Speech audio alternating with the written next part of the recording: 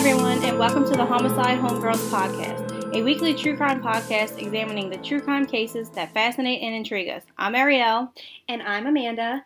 Thanks for joining us. We can't wait to share the details of this wild episode with you. Today we're going to talk about the Leesville murders. These murders took place in the 1980s and 1990s in and around Leesville, Louisiana. Leesville is a city in Vernon Parish, Louisiana. Fun fact, Louisiana is the only state in the U.S. that has parishes instead of counties. Louisiana was officially Roman Catholic under both France and Spain's rule. The boundaries dividing the territories generally coincided with church parishes. So when we use parish in this episode, it means the same thing as county. Leesville is about an hour west of Alexandria, Louisiana, and is near Fort Polk. We're going to start off talking about 21-year-old Karen Eves Hill, who was originally from Albany, Illinois. She moved to Louisiana due to her husband, a sergeant in the Army, being stationed at Fort Polk. On November 21st, 1988, at 4:20 a.m., police received a call from a customer at the local Circle K convenience store. The young woman stated that the clerk behind the counter was missing. She couldn't find anyone at the store. The store was open, but there was no one there. Police are immediately dispatched to the scene and noticed that the cash register was wide open with no bills in it. Detectives found car keys and a woman's purse sitting on the counter with personal belongings and identification cards inside of the purse. The purse belonged to Karen Hill, an employee at the store.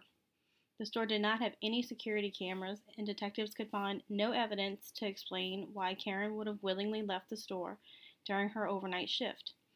There were also no signs of a struggle inside of the store. Karen's best friend, Tammy Browning, was about to give birth, and when Karen got off of work that morning, she was supposed to go to Tammy's home to take care of Tammy's other children while Tammy delivered her new baby. Tammy stopped by the store that morning to drop off her keys, but was stopped by a sheriff's deputy who informed her that Karen wasn't there. No one was in the store, and not to enter the store. Tammy was confused as she had just spoken to Karen. In fact, Tammy spent most of the night on the phone with Karen during her shift. Karen's shift started at 11 p.m., and according to Tammy, Karen called her at 11:45 p.m., and they spoke until about 3:40 a.m. Karen was talking Tammy through her labor pains, and Karen would just set the phone on the counter when she had a customer that she needed to check out. Tammy was stunned that in the time between hanging up the phone with Karen and arriving at the Circle K, Karen had just vanished. Tammy said Karen was never nervous working alone overnight and always felt safe. The Circle K was on the entrance road to Fort Polk, the Army base where Karen's 24-year-old husband, James Hill, was stationed. According to Karen's friend Tammy, because Leesville is so small with a population of about 3,000 people and was mostly soldiers, there was a sense of security there. Tammy then drove to Karen's house and woke up her husband James with the news of Karen's disappearance. James jumped out of bed and drove to the Circle K. He was stunned to see her car still in the lot. James last saw his wife at about 10 p.m. the night she went missing, just before she started her shift. Per James, Karen was not scheduled to work that night, but was covering the shift for one of her co-workers. This part really got to me. Karen wasn't even supposed to be working that night. I can't help but wonder if Karen would still be alive today had she not picked up that shift for her coworker. Like, if I were that coworker, I would probably feel terrible knowing that she covered my shift for me and she's the one who ended up getting killed when it probably would have been me. Right, like it could have been me. Like the feeling of guilt. Right. But at the same time being thankful, it's probably like a terrible mix of emotions that I probably never want to feel. Right, just like I talked about the story about my boss having that interaction with Derek Todd Lee in episode 1. She had that whole, oh, it could have been me feeling when she noticed that the guy on the news that was a serial killer was in fact the person that she had an interaction with at the grocery store a couple years ago. I mean, that's got to be completely terrifying, just to realize how close you were to death, to being a murder victim. If Karen wasn't the actual target and it was just random, maybe she'd still be here today had she not picked up that shift. And I often wonder this exact thing about a lot of true crime cases, not necessarily just this one. wrong time, wrong place kind of thing. Police then set up roadblocks and started a desperate search to find Karen Hill. Just hours after the sun came up, a hunter called police and reported that he had found a woman tied to a tree. The woman was deceased. The tree was less than 10 miles from Circle K, where Karen had been working and was presumably abducted from. Karen was bound with a bootlace made out of cotton, both wrists facing the tree, with a strap between her hands. Karen was fully dressed and her shoes were still on. The detective on the scene could tell Karen had been shot and could see the exit wound to the back of her head. It was evident from the evidence on the tree that Karen was standing up when she was shot. Blood was also found on the tree. Karen had been shot in her left eye with a .22 caliber handgun. Karen was looking at the weapon when it was fired into her face. I can't imagine that being the last thing I ever see and just dying that way. Right, that has to be a horrible way to go, to know that you're about to die and you're powerless to do anything to stop it. It was later determined that Karen had also been raped. About 12 to 15 feet from the tree, detectives located a .22 caliber shell casing.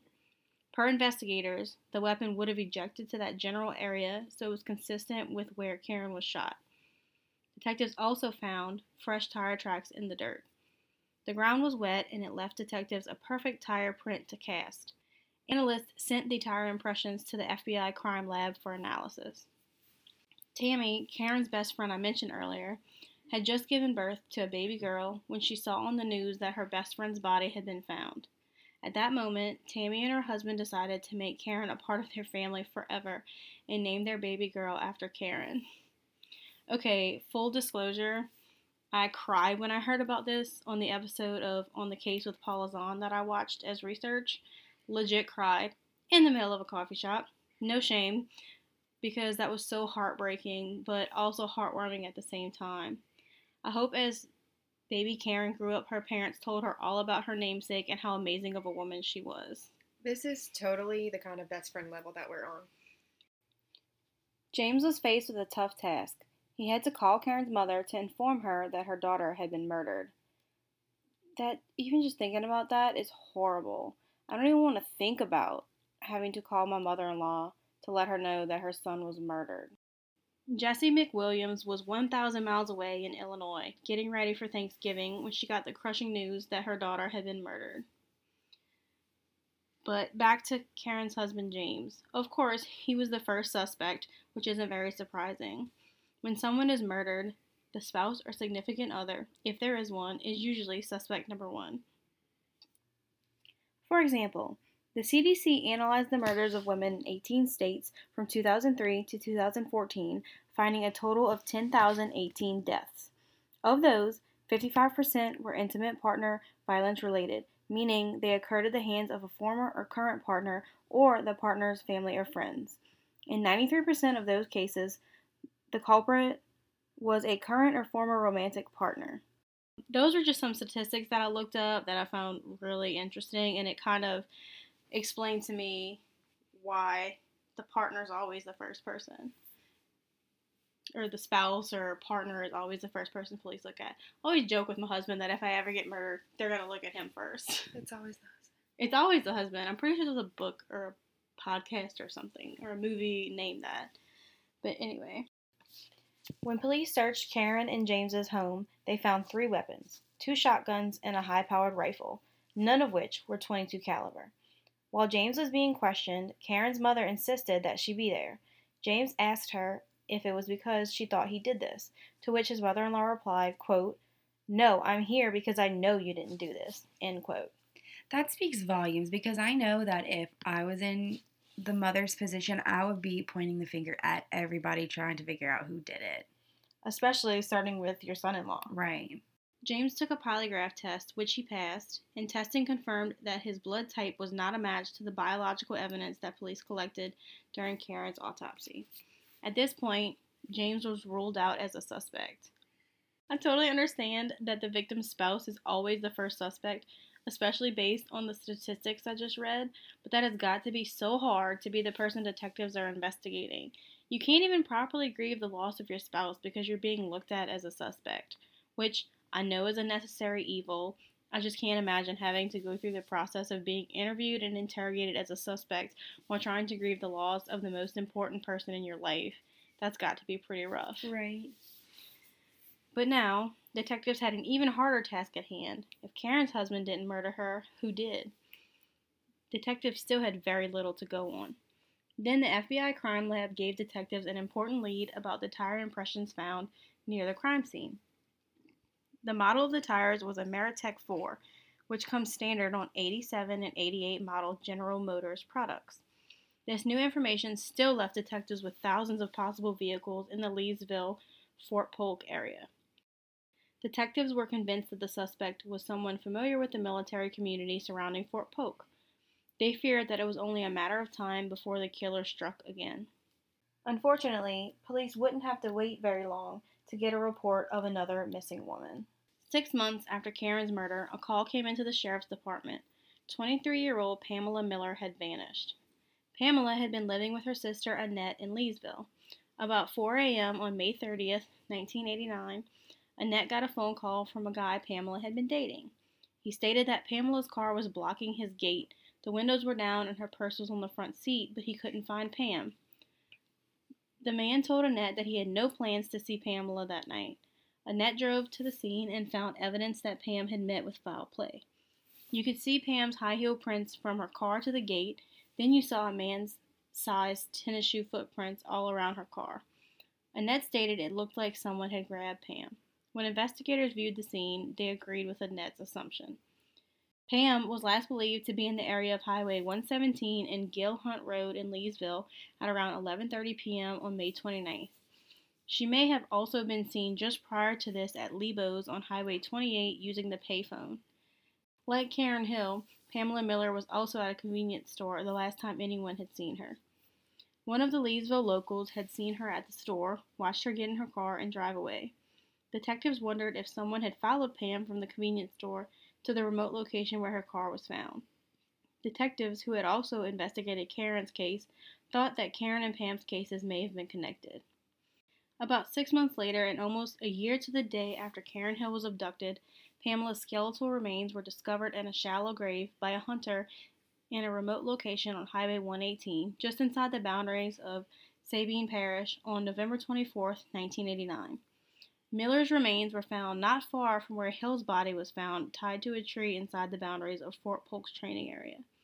It is said that the area where Pamela was located was near an area used by the military stationed at Fort Polk for training exercises. Police positively identified Pamela's body via dental records, but it was a photograph from the crime scene that convinced Pam's sister Annette that the victim was, in fact, her sister. Annette recognized a broken earring lying on the ground near Pam's remains because she and Pam had bought the same set of earrings. The lead detective on the case, Kenny Williams, had already become convinced that Karen and Pamela were murdered by the same person when police were called about another missing young woman. This time, a teenager with long blonde hair had vanished.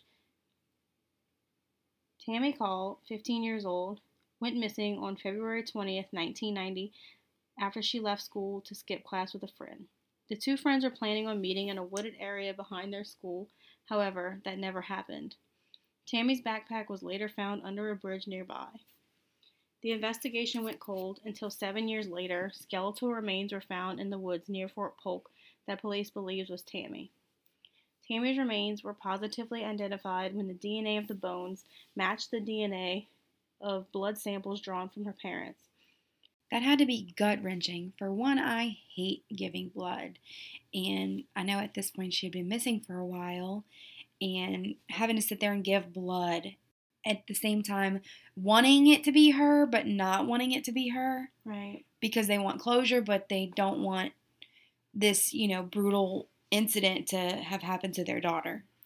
Right, and it had been 7 years by that point, and, without a body, you tend to keep hope. You hope that maybe she's out there somewhere, maybe she'll show up one day, but, when the DNA evidence comes back, then that's it. You know that's your daughter, and that had to just been, waiting for those results to come back had just been horrible for them. Police were unable to determine cause of death, and there was little to no physical evidence. When her skeletal remains were also found on the outskirts of Fort Polk, Detectives feared there was a serial killer on the loose. All three women were young, attractive, and similar in appearance from a distance. All three women were last seen in or around convenience stores. All three women were dumped on the boundary line of a military reservation. To detectives, there were too many similarities to think that the same person didn't murder all of these women. With little evidence to follow or leads to go on, detectives had to wait for what they feared was the inevitable, the killer's next victim. We know that there are only two things that stop a serial killer. He dies or something happens to make him stop. Now we're going to talk about a few potential cases that may be connected to the person that police believe murdered all three of the women we previously discovered. They're likely not connected to him, but they are part of the reopened cold cases by the Vernon Parish Sheriff's Office, which we will discuss later in this episode. First, we're going to talk about Bambi Luann Brantley. 25-year-old Bambi was originally from Memphis, Tennessee, but she moved to Louisiana with her brother after a breakup. She was described by her family as a loving person and a sheltered girl who was working as a car salesperson at an auto dealership at the time of her disappearance. On the night of October 22, 1986, Bambi walked to a convenience store in Leesville, purchased a drink, and used the payphone outside the store to call the restaurant where her brother Roddy was, but couldn't reach him, so she left a message, quote, "If you see my brother, tell him to come home," end quote. She never returned. Bambi and Roddy, then 38, shared a home in a trailer park about 1/10 of a mile away from the store. Authorities believe Bambi walked back home after leaving the store because the fountain drink she bought was found inside. She has not been heard from again, and her body has never been found. Is the reason why Bambi wanted her brother home connected to her disappearance? Honestly, we may never know. That is unless the sheriff's office receives new tips after reopening these other cases. The next person we're going to talk about, potential victim, is Mary Darlene Howard. 15-year-old Darlene was reported missing on April 15, 1980 in Leesville after her grandmother sent her to mail a letter. Darlene's body was located by a hunter in Sandy Hill, part of Fort Polk South, 12 days later on April 27, 1980. Darlene was stabbed multiple times and she suffered defensive wounds to her arms, leading investigators to believe that she fought for her life. Police believed that Darlene was possibly sexually assaulted, but it could not be confirmed due to the state of the decomposition. In Darlene's case, police believe she could have known her killer. However, as of this recording, Darlene's case is still unsolved. The person who was convicted of murdering Karen Hill, who we will talk about in a second, could not be considered a suspect in Darlene Howard's murder since he was only 10 years old when it happened. And according to investigators, he was stationed at Fort Polk from December 1987 through June 1990, which means that he was not at Fort Polk at the time of Bambi's disappearance in October of 1986. Even though these cases are likely not related to the person we're about to discuss, as police believe the rest of the women to be, I still wanted to mention them because, like I said, they're part of the reopened cold cases by the Vernon Parish Sheriff's Office. And even though these women are not directly linked to the person we're about to discuss, their murders are still unsolved and they still deserve justice, just like the rest of the women in this episode. So now, like I said, we're going to talk about the person who was actually convicted of Karen Hill's murder. 7 years after Karen Hill's gruesome murder, her case was still unsolved. And just before Christmas in 1995, Karen's mother got a call from a stranger that would reignite the investigation. The caller told Karen's mother, Jessie, quote, "My name is Angel. I know who killed your daughter," end quote. What a message.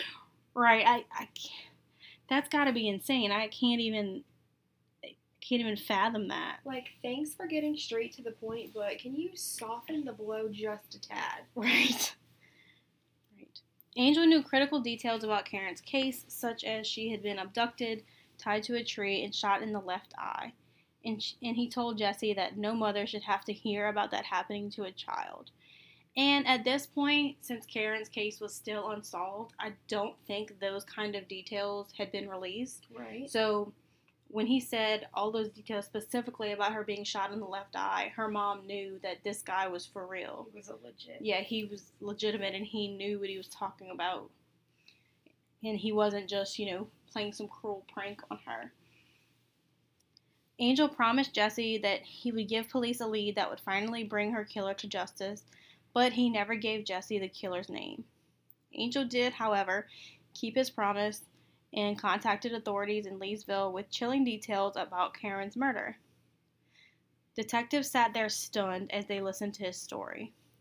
Angel told investigators that he had been in the military stationed at Fort Polk, and the soldiers had a reunion recently, and the roommate of a soldier named Samuel Galbraith told Angel that he had always fantasized about abducting a woman, then raping and killing her to see what it felt like. What kind of absolute animal says they want to kidnap, rape, and murder someone to see what it feels like?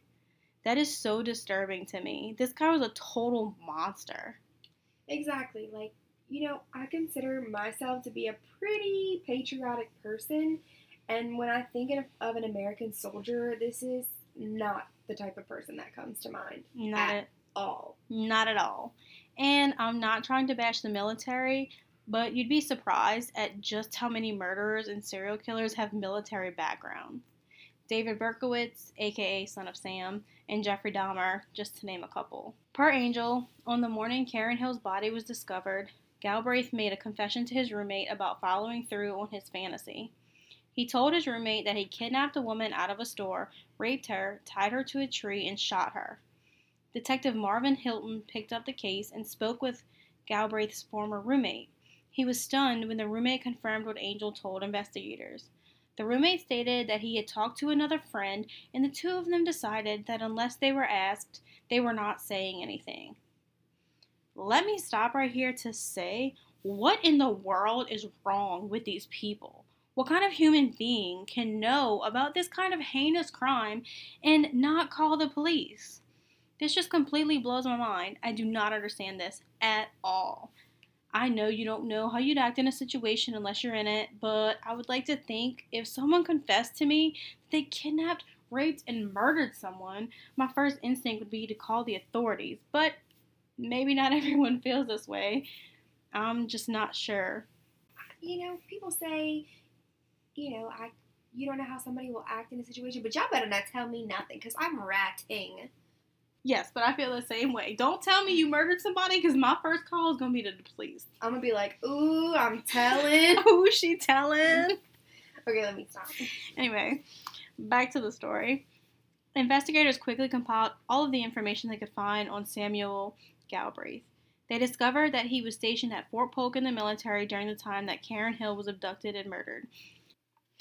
Vehicle registration records showed that at the time of Karen's murder, the then 19-year-old Galbraith owned a 1987 GMC SUV. The factory-issued tires on the GMC SUV were consistent with the tracks discovered in the dirt near Karen's body. Detectives tracked down Galbraith in Texas and asked him to come to a nearby police station for an interview. He did not even question detectives as to why they wanted to talk to him. Sketch. Way sketch. He knew. Galbraith remained stoic when detectives explained that they were investigating the 1988 murder of Karen Hill, a young woman abducted from a Leesville convenience store. Galbraith never admitted to knowing Karen Hill and showed little concern, even after detectives revealed that his roommate at Fort Polk told them about his confession. Galbraith stated that he did not kill anyone. Detectives asked for a sample of Galbraith's blood, and he stated that he had nothing to hide, but he didn't want to give them his blood sample at that time. Detectives then dropped a bombshell. They didn't actually need Galbraith's permission. Police produced a warrant for his DNA to compare to the biological evidence obtained from the crime scene. Got him. This has got to be one of the best feelings as a detective, having a suspect tell you they don't want to voluntarily provide a DNA sample, than being able to slap a warrant on the table and be like, ha, doesn't matter, don't need your permission, sucker, and just taking their DNA anyway. Man, if I was a detective, I'd know that would be my favorite part. Right? Per investigators, at that moment, all the blood drained from the previously stoic Galbraith's face. The blood they was about to take. Stop. Testing of the former soldier's DNA confirmed what detectives already suspected. Galbraith's DNA was on Karen Hill's clothing. Leesville, Louisiana detectives finally had their man. On April 23, 1997, Samuel Galbraith was arrested and charged with the first-degree murder of Karen Hill, but entered a plea deal just days before his trial was set to begin for manslaughter and attempted aggravated rape, which carried a sentence of 71 years. How do you go from first-degree murder to manslaughter and attempted aggravated rape? Attempted aggravated rape. Not rape, attempted. Attempt to rape somebody. Not sure. Not really sure.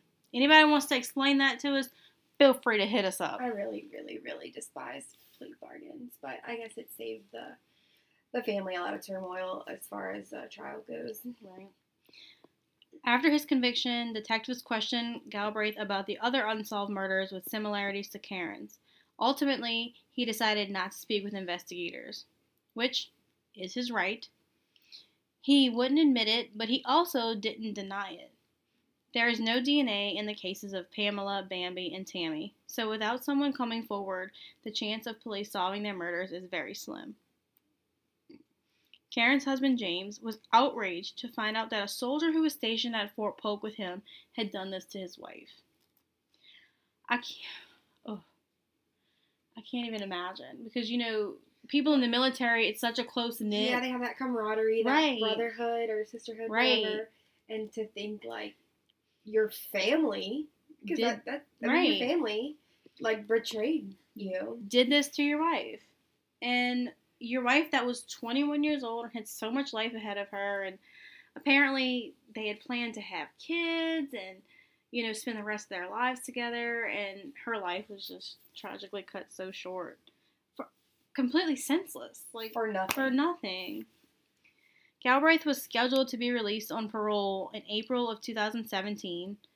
However, thankfully, his release was rescinded after protests from Hill's family and public outcry. On November 3rd, 2016, the Louisiana Parole Board stunned Karen's family when they ordered Galbraith to be released from prison. As I said before, his release date was April 23rd, 2017. But on April 21st, 2017, just 2 days away from being released for good behavior, the Board of Pardons Committee on Parole notified Galbraith that his parole agreement was being rescinded by Louisiana Governor John Bel Edwards after pleas from Karen's family and public outcry. The Louisiana Department of Corrections said Galbraith will have to return to the state parole board and ask again for early release because Karen Hill's mother, Jessie McWilliams, was not properly notified of Galbraith's parole hearing the November prior. The parole hearing notification letter for the originally scheduled October hearing was mailed to an address in Albany, New York, rather than her address in Albany, Illinois. Galbraith then filed a lawsuit against the state of Louisiana. Oh, here we go. Right.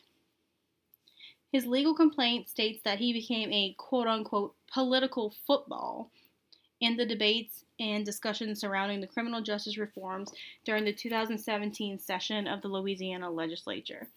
He also complained that he became a pawn in the debates over whether persons convicted of violent offenses should be parole eligible. That's going to be a negative. That's going to be a hard no from me. Galbraith was not given an opportunity to challenge rescission of his parole or to challenge false information. He says that he was only given notice that his parole could be taken away, quote, only if he engaged in misconduct while in custody, end quote.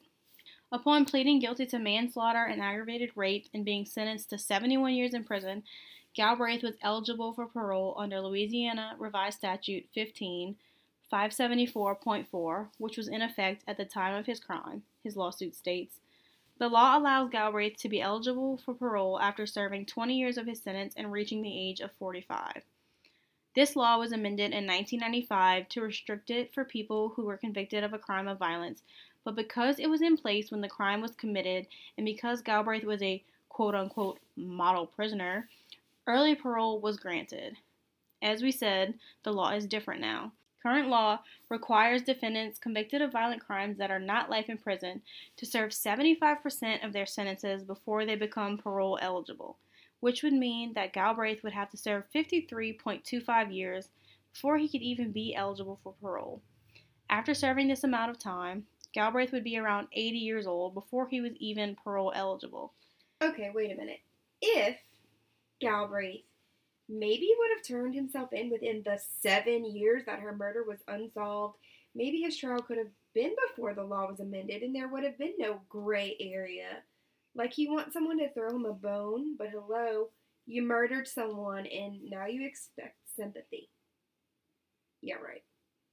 Galbraith is currently housed at Elaine Hunt Correctional Facility in Iberville Parish, Louisiana.